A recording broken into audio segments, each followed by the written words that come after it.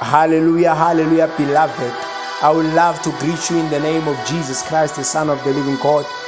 I would love to share this word of the living God in the book of Deuteronomy, chapter 30, verse number 19. I call heaven and earth to record this day against you, that I have set before you life and death, blessing and cursing.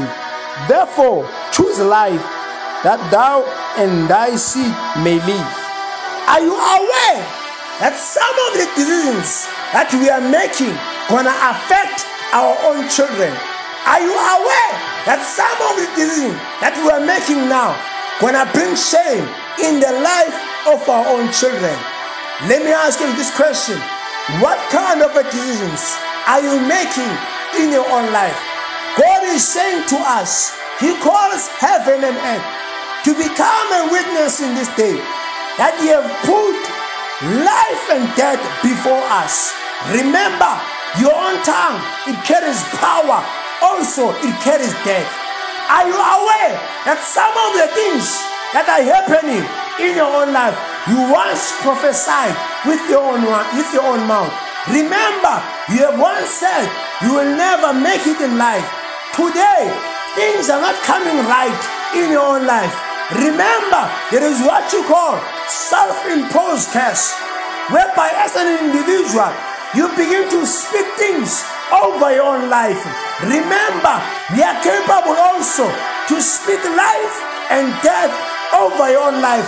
The Bible says, as a man think, so is he. If you think that you will never make it, forget that you will never make it one day.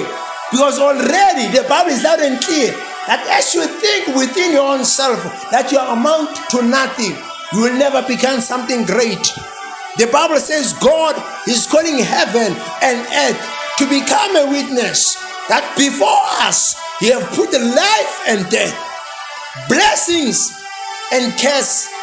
It's so important that whatever thing which we do in our own lives, we know very well that one day we're gonna reap a result for it.